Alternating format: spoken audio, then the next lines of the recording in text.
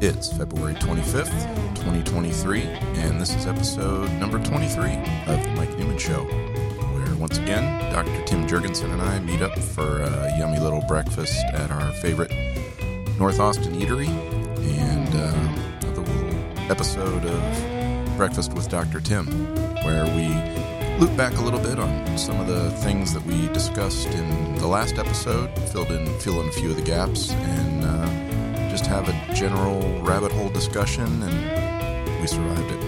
We got out the other side. So sit back, relax, enjoy a plate of migas, a cup of coffee, whatever you got going on, and talk to you at the end of the show. Once again, we meet again. Okay. If you say so, I'll believe that we're going somewhere with this. Well, yeah. It's. I know you're like, what are you doing over there behind that laptop and clicking and yeah. It's. No, I've been there, and I've tried to. Having done that with big systems, I've then turned around and tried to teach other people about how you do it, and I'm always, I think, embarrassed about. The things that I put together once I try to explain them to somebody else, and in the back of my head I'm saying I really shouldn't have done it that way. It should be this way over here. So and I fully understand. I'm looking at anyway. Maybe I'll just talk to the wind sometime about my little Rube Goldberg system I have stitched together, but it's all about. Well, as you know, I mean, this is me just having nerdy fun with you, talking like we normally do on a Saturday morning at the diner. Yeah. And then, because I can't leave anything alone, I turn it into a hobby and just start recording this and putting it out on the interwebs using some stuff that's really kind of raw technology. Yeah. So it's literally edited in a text file, send it up, push another system, and we have Christmas stocking caps on again. On the other hand, you probably understand all of the pieces a lot better than you could if it was all hidden behind automation. And that's why I'm doing it. Aw. Well, thank you. We were gonna all come sing, but I think it was more of a we're just gonna come. Well, that. Put the Thank you. card on the table. Thank you very much. You're welcome. And we got you in there too. Oh, very good, very good. I've just been gifted a happy birthday card from Waterloo and Dr. Tim to Mr. Mike. Oh, that's sweet. That is so cool. I did not expect that at all. That's funny. They asked me what my favorite color was, and I came up with green, and so they found a green marker. And it's good they didn't ask me because my automatic response is plaid. Plaid, yeah. Yes, okay. Quick birthday segue. So it is my birthday. I made it another lap around the earth. Yay! And so for fun, I went with my wife and some neighbors to a hockey game last night, and it's the Texas Stars, the local AHL team up in Cedar Park, Texas, and it's Pink in the Rink weekend. So the Stars wear these uniforms with pink colors. All the signage is in pink. It's pink everywhere, and it's breast cancer awareness and all that. Mm-hmm. Well, to your plaid point, they added plaid, pink plaid. I don't know why. Whether it's like, I don't know what Scottish and plaids and tartans has to do with anything, but it was kind of cool. I mean, other than the fact that it was pink, it was a neat little kind of camo-looking, subtle pink plaid. So just like you and I, we can go down to Bunny Trail on thanks, you did plaid. So I had to go mention the uniforms. Right. That's the way it works. That's how we roll. So if you're listening live, if you're one of the 2 or 3 people that might have happened to see this thing pop up on podcastindex.social, I am watching where is it? The IRC chat. So if anybody wants to say hi, just pop over to the IRC chat that's in the feed. And I think it was also posted into podcastindex.social. But Tim and I are just here God, chatting on a Saturday morning. It boggles my mind how big a nerd do you have to be to understand what you just said. There's, yeah. And it's scary that there may be 2 or 3 people out there that actually understand that. Oh, so I am but a Padawan yes. amongst Jedi Knights. I can imagine, yes. In this whole thing, and it that it comes with being Forrest Gump, and this is I'm just learning along the ride, and it's been fun. I'm still back at the level. I'm assuming somewhere in here we have to sacrifice a chicken or something. Well, some guys actually sacrifice goats. They have a little sound effect of slaying goats. Good. Okay. No, just imagine nerds with technology and sound effects, and you're pretty much there. Okay, to get us on some like, kind get me back to something. To get on solid ground in some fashion, or at least what I perceive to be solid ground. So we were doing the satellite system last week, and I thought that I think that perhaps what we can do is use today to do a little filler and expansion on a few points that we glossed over the last few episodes, where we talked about the development of the satellite system, and fill in a couple of points or a few points that perhaps will make the story hold together a little bit better. And the first place that I thought I would talk about just a little bit, we'd mentioned that the satellite system development occurred in 1982 through about 1986 time frame, and that was a period where the oil industry, at least in the United States, was cratering, for want of a better word.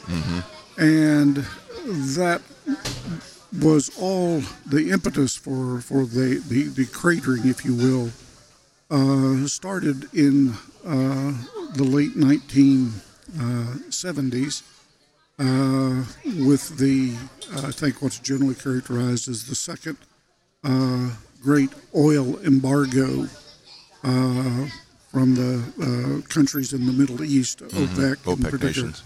The OPEC nations. In the first great embargo occurred in 72, 73, 74, when the OPEC nations realized that they were selling oil to the rest of the world for $1 a barrel, and the world economy was geared towards the basic cost of energy being $1 a barrel. Right. And so in the 72, 73 time frame, OPEC said, we need more money. And so they arbitrarily increased the price of oil at the wellhead, if you will, up to $3 a barrel rather than $1 a barrel. So tripled the price of basic oil, and the shock waves of that throughout the economy were non-trivial in the early 70s. The world, obviously, as we recognize today, even with inflation being what it is, the world can operate with, and could operate in those days with oil at $3 a barrel. Right. It just took a while for the supply chains, if you will, through the economy to balance out. You know, this is more expensive, therefore that's going to be more expensive. But we figured out a new way to do this, so we have efficiency of development, and we're more productive. Yeah, any system, when you shock it, like, right. So step function, it's going to recover, but it's bumpy.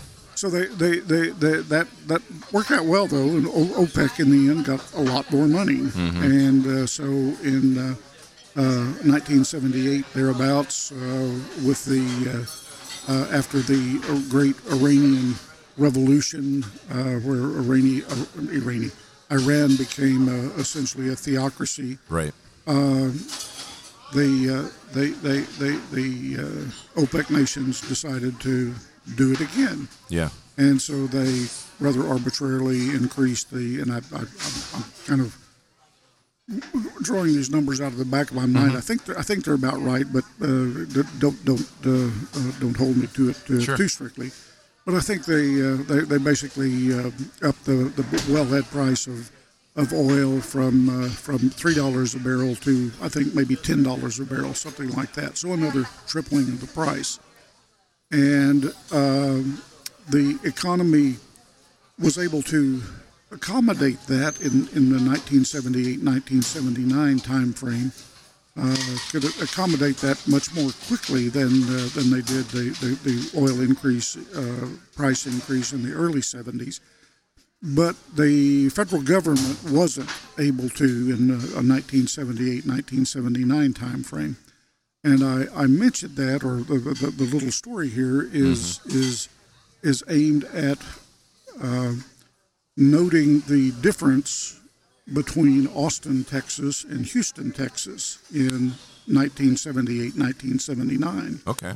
I lived in Houston at that time, and subsequently, obviously, moved to Austin. And after moving to Austin, I had lots of conversations with native Austinites. So the experience in Houston was that when that oil embargo occurred, it put pinches in the supply chain, if you will. And in Houston, we didn't get enough gasoline to function. So you got all those refineries there, right? But the gas went somewhere else. Right. So the distribution of gasoline at that time was controlled or was controlled by the federal government. The federal government came in and said, "Oh, we're subject to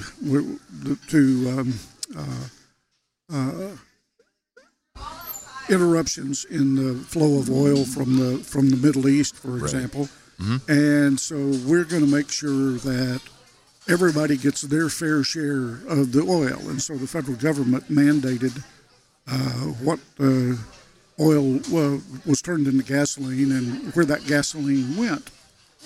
Unfortunately, what they did was this was 1978. Right. They used the census data from 1970. Oh, wow. As the determining factor of how much gasoline needs to go where. Well, it turned out Austin was relatively static relative to from 1970 to 1978. Houston was a boom town. Right. The population was increasing tremendously. The net result was Houston, we didn't have enough gasoline. You had to be, it was essentially rationed. There were lines. Anytime a service station would open that had gas, there would immediately be very long lines of cars to get the gasoline. Now, the favored rationing technique at that time was to look at the final digit of your automobile license plate number, and if it was odd, you could put gasoline in your car on these days, right? Monday, Wednesday, and Friday. Kind of like watering schedules these days. Yep. Yeah. And if the last number of your license plate was even, then you were off a day, right? So essentially, the idea was about half of the cars were only allowed to go into a service station on any given day. That didn't guarantee that service stations would have any gas. Exactly. But the idea was to try to drive down the instantaneous demand. So I lived at that time in a small bedroom community that's encased within Houston, if you will, called West University. And West University was a bedroom community of maybe 25 or 30,000 people at that time. And about 2 blocks away from my house was a service station. And so I fell into a pattern that lasted for many months, probably a year or so, in which my wife had a car, I had a car. We both had separate jobs. As it happened, one of our license plates was odd, the other was even. Okay. So that said, her car could be filled up on Tuesday and mine on Sure. Wednesday. Yeah. I learned that this service station that was a couple of blocks from my house was routinely getting deliveries of gas at 5 a.m. in the morning. Okay. They would open at 6 o'clock. They generally would have pumped all of the gas that they had by 6:30. Wow. And so if you could get your car there between 6 and 6:30, yeah, you were probably going to get gas. Well, I observed, being a physicist as I am, I spent a few mornings observing that from the service station there was a street that where the cars would line up. They would line up along the street. Right. My observation was that about a block and a half down the street from the service station was a light pole, a street light pole. Okay. I observed that if you could get your car somewhere between the service station and that light pole, when they opened at So 6 you're o'clock, checking the throughput capacity of this operation. right? If you could get your car in that area, Yep. you were going to get gas. Okay. And so it became my routine on Tuesday mornings and Wednesday morning.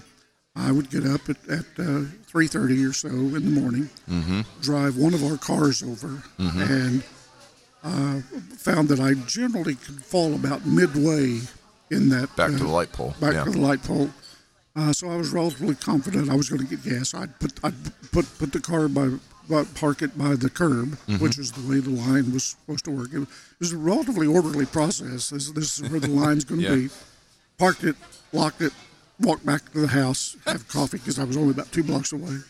Walk back to have coffee, sit around at the house, and at maybe 10 minutes till 6, walk back over and get in my car, along with everybody else, and wait patiently. Everybody else is doing this routine too. Yeah. And interestingly enough, after not too many weeks, cars just didn't line up beyond the light pole. Yeah, they just.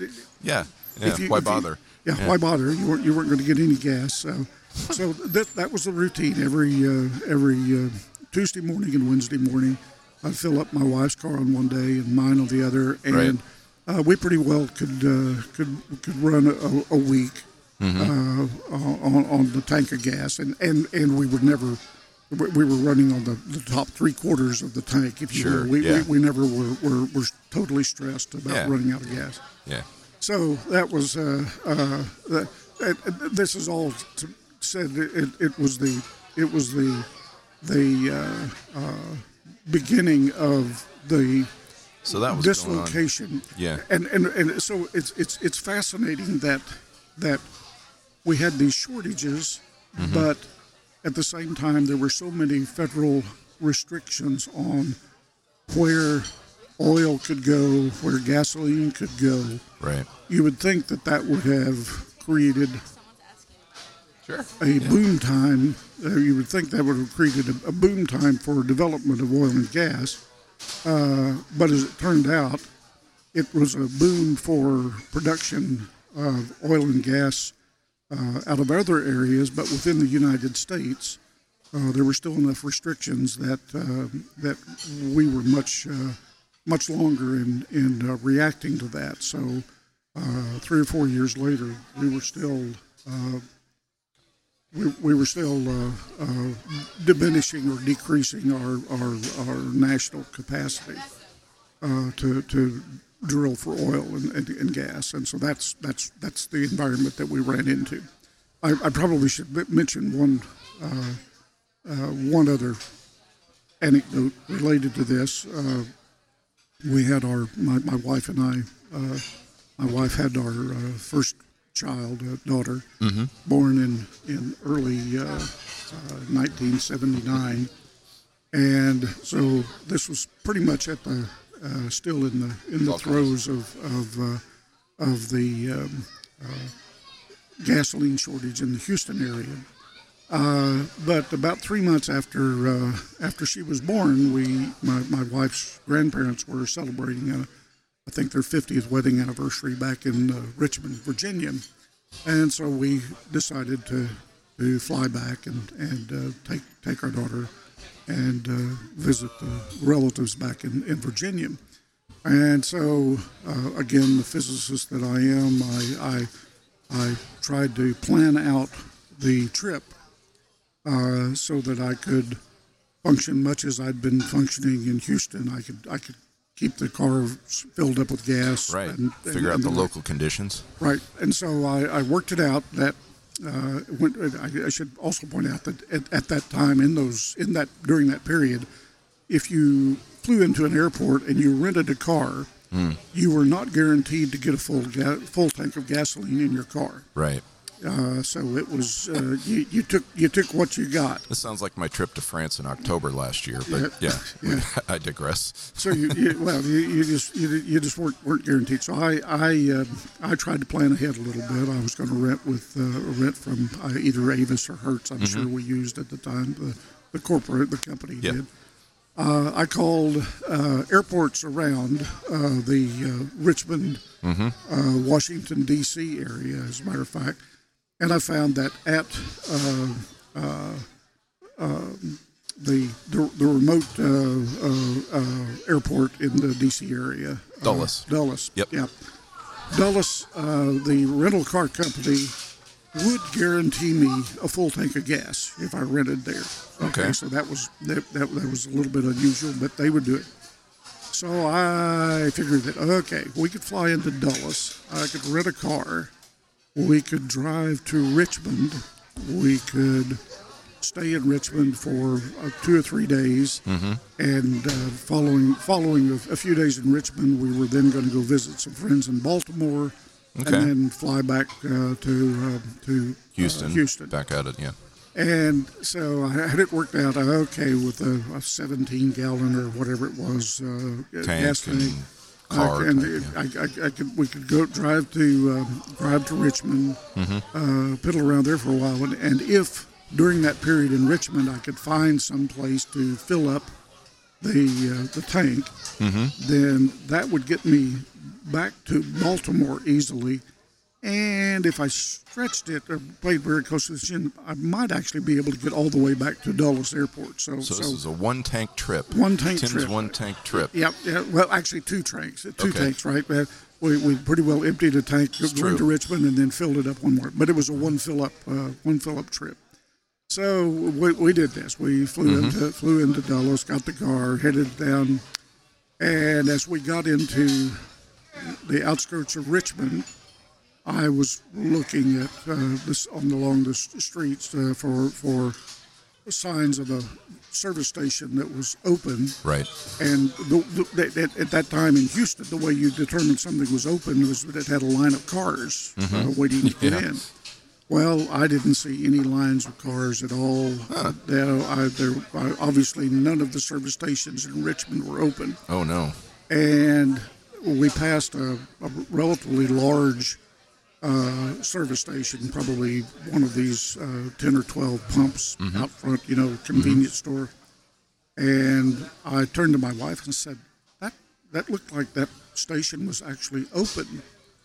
So hit the brakes, did a U-ey, went back, pulled in, and indeed, it was open, and there were no lines. Everything was perfectly fine. You were in the desert in Houston. Yep. And Virginia, Richmond, those areas. They were awash in gasoline. And I have an observation, but I'll just leave it. You get too close to D.C., everything gets taken care of. Yeah. Well, as it turned out, Baltimore was not the case. But Baltimore's different. It's different. Okay. Yeah, that's not really in the D.C. area, right? I guess.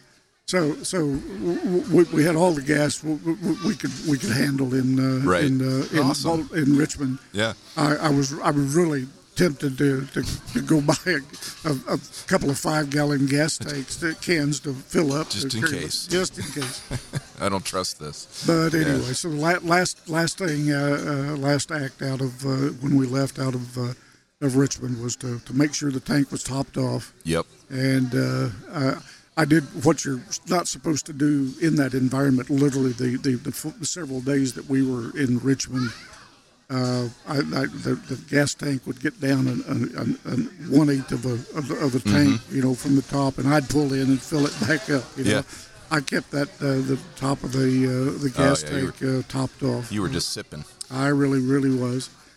But subsequently found that Austin was very much like Richmond in that respect. Because they were pretty consistent with their 1970 census data, right? And amazingly, the distribution model was worked according to plan. Yeah, yep. They had plenty of gas here, and indeed, I had been visiting with folks here in Austin when we moved here. I asked them about what were the gas lines like a couple of 3 years ago, and I got this very quizzical look on their faces of what gas lines. Exactly.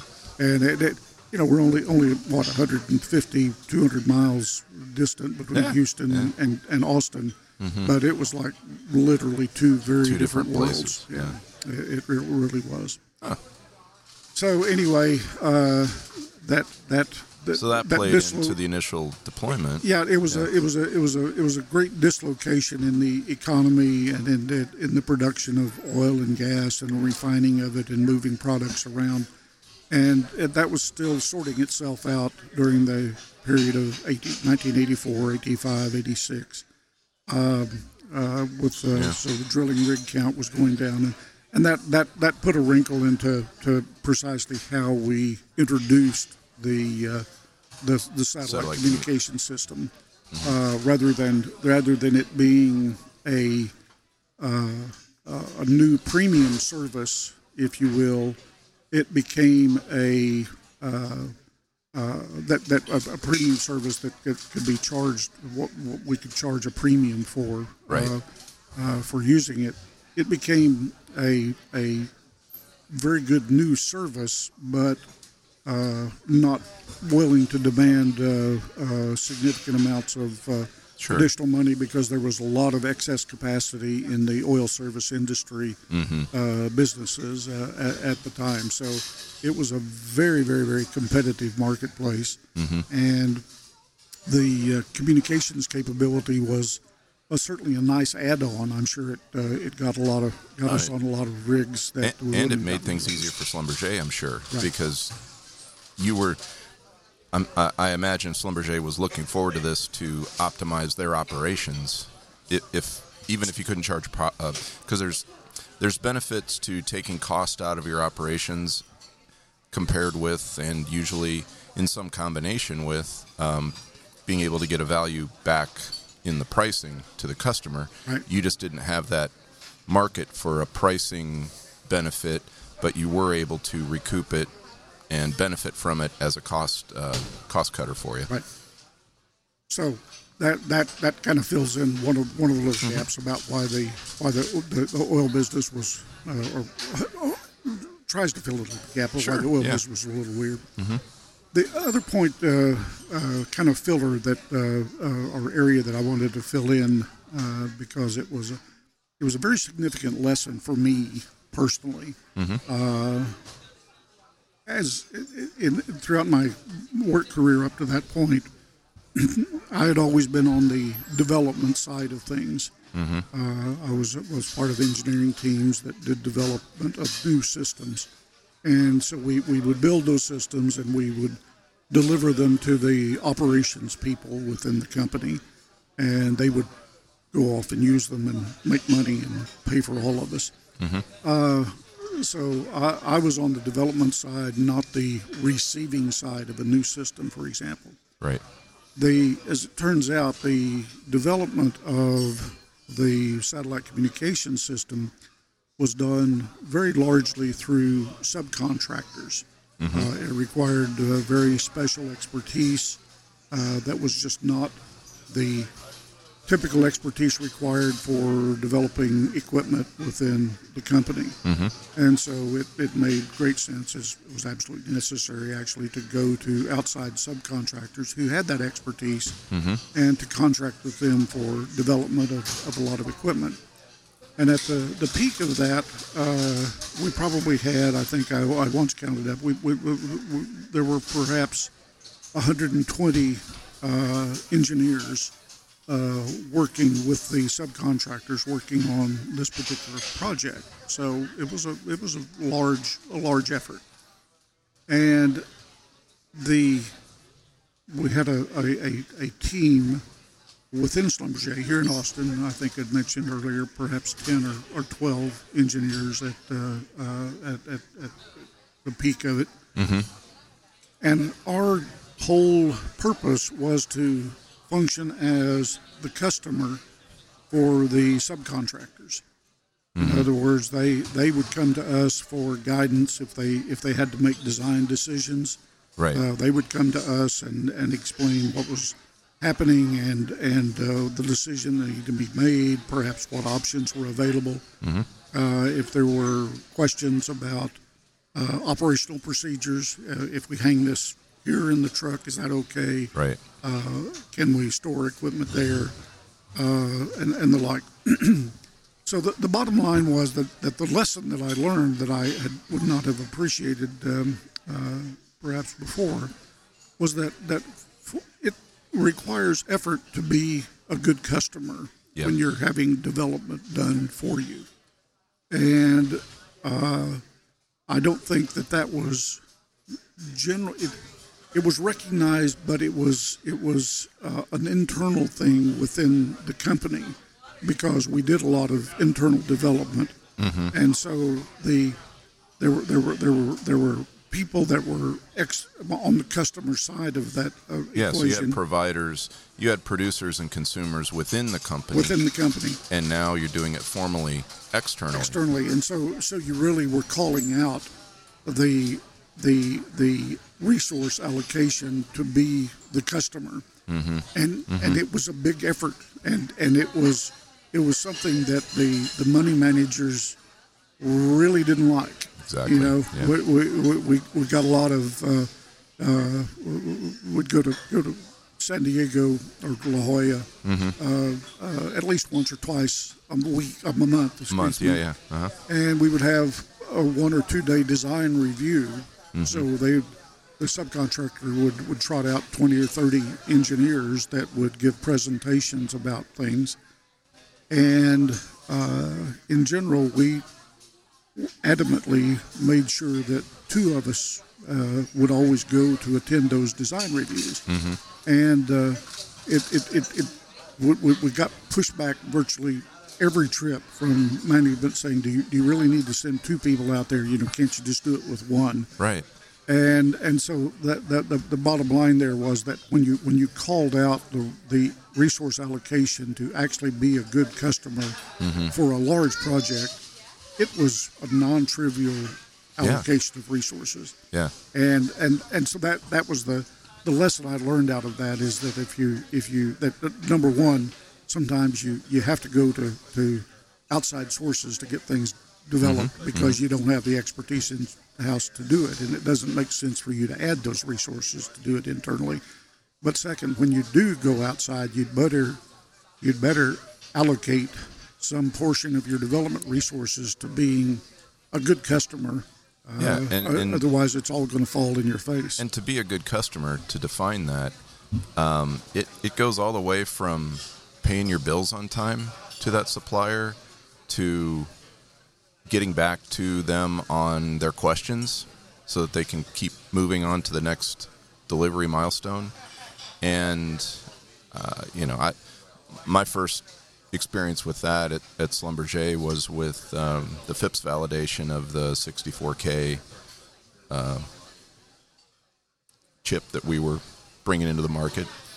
And that took a lot of work internally, a little bit of travel, but mostly just a lot of communication time and relaying the internal concerns and questions and answering the questions of the lab. So it was, the lab had a lot of good questions. They evaluate a lot of different kind of products, and ours was a little bit of a unicorn, as you know, at the time, in that particular validation environment. We should comment that FIPS, FIPS, is a designation for a federal standard, a United States government standard. Federal Information Processing Standard. Yeah. And so when you bring in products, either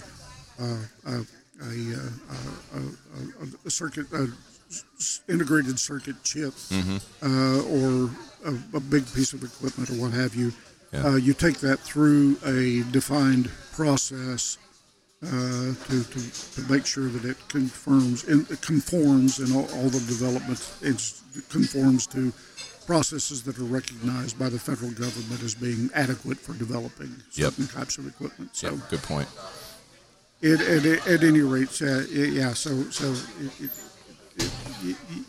gotta spend a few bucks to be a good customer, and that's just my point. There was bucks come in different forms. They come in paying the invoices to the lab so that they can allocate the resources on their side to evaluate your product and do the reports and basically help you through that process. And accounting didn't like. There's always this game where flow of money. We want to be paid the day that we send them an invoice, but we don't want to pay until we absolutely have to. So, and then things happen. So anyway, I remember a conversation in the mailroom with the controller at the time. I said, "Dude, we got to pay these bills." Well, I'm like, "No." Yeah, I was just a young buck at the time, and it just. Anyway, it still doesn't make sense to me. But. Well, and that's from my perspective as a technical person, generally on the development side. But when I observe processes of a customer on the one hand and a producer on the other, I guess I'd learned the lesson there that from a producer standpoint, if the customer can be intimately involved, and that also means at a financial level, because one of the things we found in a big project is that it was very difficult to create a contract at the beginning of all of this with a defined payment plan that covered all of the weird situations that arise in developing a large system. And we found that in the course of things that certain activities were more expensive than had been estimated at the beginning. Other activities were less expensive than had been estimated. And when you had a very fixed delivery schedule and payment schedule that couldn't be modified or altered, you got into some tough scrapes from time to time. The best of all possible worlds in that environment happens to be if very early on you recognize that some element of the system that was you could tell precisely how much money you had allocated for doing that, and it was determined that it could actually be developed for less money. You suddenly ended up with a little pot of money that you could reallocate, and if you could make that happen, so that you could spend a little bit of money, redirect it from spending it here to spending it there, it made a great deal of difference in the overall development process. Yep.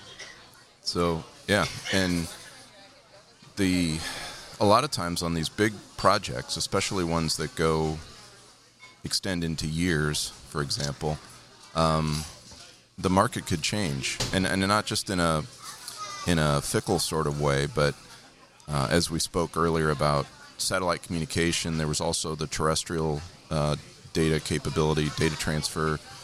The networking changed on Earth at the same time that it was. So everything was moving forward in parallel, and a lot of times, if you get too focused in what you're doing and what your particular deliverable is or whatever, and you're not aware of the competition or your own advances, and you've got this old statement of work that just sits there from 2 years ago, that's not a comfortable place to be either. We ran into a situation a little bit like that in the development of this system. I mentioned earlier, there were two major pieces to the communication system. There was the well site to the large Central Earth Station up in the Denver area, and then there was a time division multiple access network between Denver and district offices around the United States, Schlumberger district offices. And the plan had been we would put computer systems, and again, realize in the 1980s, the laptop that you have sitting on the table there. Which one? Was, you have a whole bunch of them, and all of them are more powerful than all of the computers that we were using when this system put together. Okay, it's hard to imagine the difference between computing capability in 1984 or 85 versus today. Right. But it was there.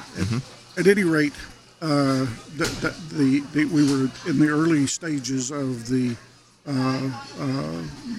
explosion of computer capability. So the original plan had said we were going to put computer systems in each of these division offices, and so we needed computing power to do some manipulation, processing, massaging of the data that came away from the well site. And the plan had been we would transmit those to the district or division offices and use the computers there to do the massaging of that data. Well, in the course of this, we suddenly found that the Digital Equipment Corporation, where we were getting our computers at the time, had come out with a new computer. Okay. And it was far more powerful than the ones we had anticipated using. And was that the PDP-11? Or no, this was beyond that? The VAX. Oh, good old VAX computers. Yes, okay. The VAX was a very new machine, much more powerful than the PDP machines that we had intended to use. And so the VAX machines, as it turned out, were enough more powerful that rather than having 16 smaller computers located at division offices around the United States, we could put in 3 or 4 VAX machines in one place and do the same work, right? So 3 or 4 rather than 16, but it didn't make sense for us to put one of these VAX machines in each division office because it was expensive and it was far more computing power than we had to do. So, being the physics nerd of the time and almost the mathematics nerd of the group, it fell to me to bring out my grad student course in queuing theory and look at the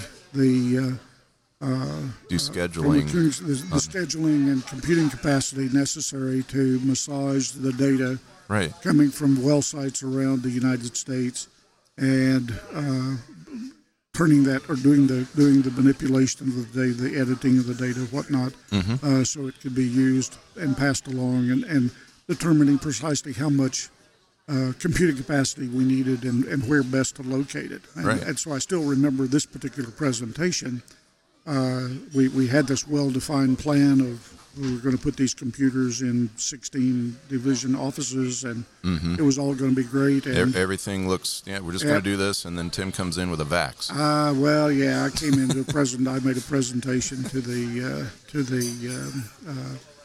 management team in Houston, so I had to make a trip to Houston and do a presentation and point out to them that it made a lot more sense monetarily and the like if we put 3 VAX machines at the Earth Station in Denver and did all of the processing there and completely blow off the time division multiple access network that we've built to connect to these other places. And we could still use that. We Sure. were still delivering Other data but and results and so forth. Right, Yeah. we were indeed delivering graphic results, Yeah. which was a lot of data in its own right. Yeah. But you didn't need the same computing power out in the division offices that Right. we thought. And so I made the observation that it made a lot more sense for us to put these few machines at the Earth Station location in Denver rather than that. And I still remember the Was it quiet in the room at that point? Oh, it was not quiet. I would have loved quiet. As I finished my presentation, the vice president of vice president of marketing, if you will, was sitting back, and he kind of looked up. And he said, "Jurgensen," he said, and forgive my language here, but he said, "Jurgensen, that's the shittiest idea I've ever heard in my life." And I thought, well, Thank you, okay, sir. that's not good. May I have another? May I have another? As it turned out, given another couple of days reflection, maybe 2 or 3 days later, the word came down that we were going to go ahead and put the 3 machines in Denver, and that made sense, right? It was still a shitty idea, but it seemed to be the best one that we had Darn going. it. Right? Yeah, The math works. So I was always was kind of impressed that course in queuing theory that I was pretty sure I was never going to use turned out to be quite useful in the greater scheme of things. So Yeah. I actually used algebra once in my job. yeah, okay, Yeah. 2 equations, 2 unknowns, and it solved the problem for me. yeah. Only once. Oh, really? Yeah. Oh, well, okay. So I've been in different Now, work it experience. may be that I go out and look for cases like that, but there are relatively few lunches that I make it through that I don't use algebra in some fashion. So I have to comment. I guess I've gone down a bunny trail. I'm going to continue down. No, I that just bunny kicked you trail. down it, so keep going. Yeah. So the bunny trail is when you go all the way in school. You Right. get a PhD. When you look back on it, what were useful things that you learned? What were useful courses that you learned? You got your union card and Got your union card, so you can do what you want to do. But what was useful in getting you to that point? Well, I've made the observation that I got a degree in nuclear physics, but I really never have done any nuclear physics in working. On the other hand, when I was in high school, I learned how to program first an IBM 650 computer and then an IBM 1620, and that pretty much put me in good shape for my entire postgraduate career, college career and postgraduate career. Because being a computer nerd, if you will, at that time was probably more valuable than being a journeyman physicist, as it were. And so, certainly, my programming course when I was a junior in high school, that paid for, that was gold. That was great. It was the other interesting course because of that, because I was a computer nerd. The other interesting course was typing. Yeah, same for me. Typing is probably, and I would probably put it at the top of the list. Probably Exactly. the single most useful course Yep. that I took throughout all of my career was that course in typing. Exactly. And it turned out I could type up a story. Semi LKJ. Yep. Yep. I always attribute part of that to the fact that I guess I took typing when I was in the 10th grade, a sophomore in high school. Same for me. And during the fall semester of that year of the course, I played high school football, and I was a big dumb lineman right in the middle of things. And as a consequence, for the entire semester, if you will, or the entire football season, both of my little fingers were dislocated all the time. They would get bent, playing in the middle of the line. They would get bent back and doubled back, and so they were literally dislocated. Just beat up. And so when you learn typing with dislocated little fingers, and you realize you have to develop, if you will, almost a different motor skill in your fingers to be able to hit the keys that you want to hit on a typewriter with your little finger. I'd learned that well, and as a consequence, when the fingers healed, I could type quite well. I could do anywhere from 105 to 135 words a minute typing, which would have made me a really good secretary at the time, as it turned out. So I could do that well, but I could touch type, and even today, I can't. It's hard for me to find particular letters on a keyboard if I look at it. Yeah. If I'll simply put my fingers down appropriately and then stare at the wall, sure, I can hit all of them, you know, and in very fast order. So, and we go through that transition, learning to touch type, and that's what my mom called it, touch typing. That's what we call it. Yeah. And you feel like you need to look down and see what's happening because you're uncomfortable. You're hanging onto those apron strings of your mom in the kitchen. You know, like I don't know if this is gonna work. And then Mr. Poor, who was our typing instructor, he'd just be banging stuff and getting us to look up. And he goes, "This is where you should be looking when you're typing, not down there." Yeah. In our typing class, there's a small school in western Oklahoma. We learned on manual typewriters. Okay. But we had two IBM Selectric, brand new electric typewriters available, and it was with very mixed blessings that you came in any given day and you were going to be using the electric typewriters. They kind of spread the use of those around. But as it turned out, as I say, because of learning to type on a manual machine with dislocated little fingers, I had developed very good touch typing skills, and you put me down on the electric typewriters, and I could go wild on those. Cool. So, yeah, my mom had one of the old manuals, and those had a different angle because you had all the mechanism of the keys to flip the character up, and if you went too fast, not that I was typing anything useful when I was playing with Mom's typewriter, but you could jam them. You could get the letters to land on top of each other, and you just got a whole mess. You go in there and pull it out. So Mom had a pace about it, and she just like a machine, and she never changed from that. It was just steady. Yep. And that kind of, I went for accuracy as opposed to speed, but it was fun to, see how fast you could go. Oh, yeah. Of course, they did the tests and all of that to get your, and you got docked pretty hard for having to go back and correct.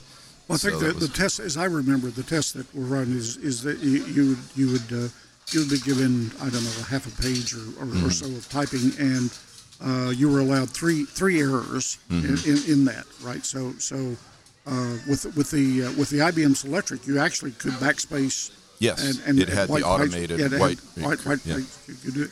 Yep.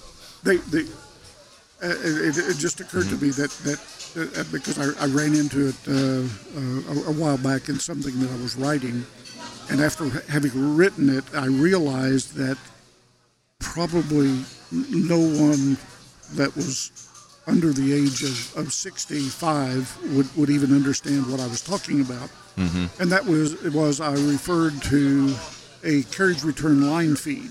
Yeah, the difference that you could get one without the other. You could get one without the other, and with the typewriter, right? The carriage return was literally a handle. Yep. That you hit, and it moved the platen back across to the other side. So it rotated the paper up. That's where your line feed was. Right, that's where the line feed was, right. Yep. And you could do one without the other. You could actually move it. Because you had to be able to go back and correct. Yep. Because you had to be able to go back, find that letter that you had mistyped, get in the manual typewriter, you'd take a little tab that had usually, or Mom had the little whiteout little brush, reach in there and cover it over and carry on. That was one of the early jokes about when the CRT screens started coming up with computer terminals, was people using whiteout on the screens to try to check their errors. It didn't work. That didn't work at all well. Yeah, so our touch typing bunny trail, and honestly, the other one probably would have been for me, but it's all been automated so much, like with what I do in spreadsheets now, would be basic statistics of means, averages, standard deviation, just trying to learn things from vast amounts of data. Right. And I'm sure you dealt with that quite a bit.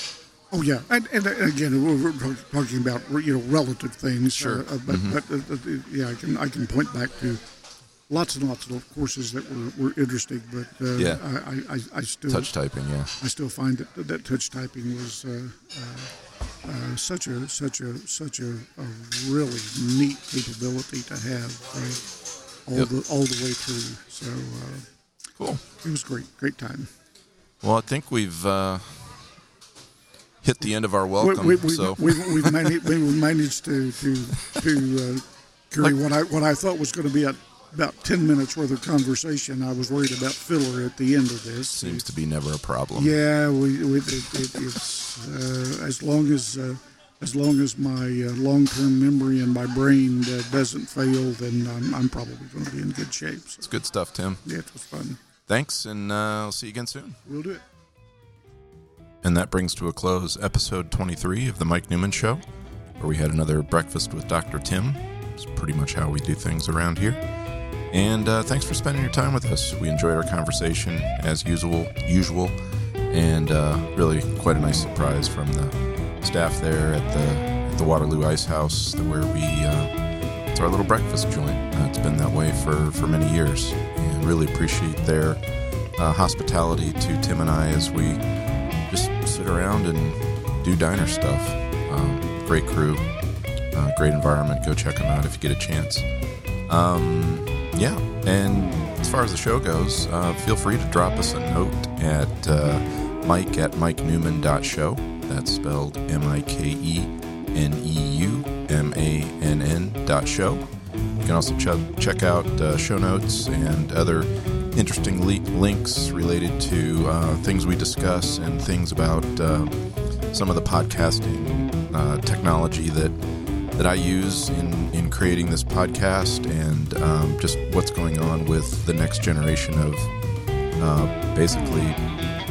the next generation of podcasting. We typically call that podcasting 2.0. That's a whole other topic. I say that a lot. I probably should just get down to sending y'all some links so you can keep up with what's going on there, but it's pretty exciting stuff.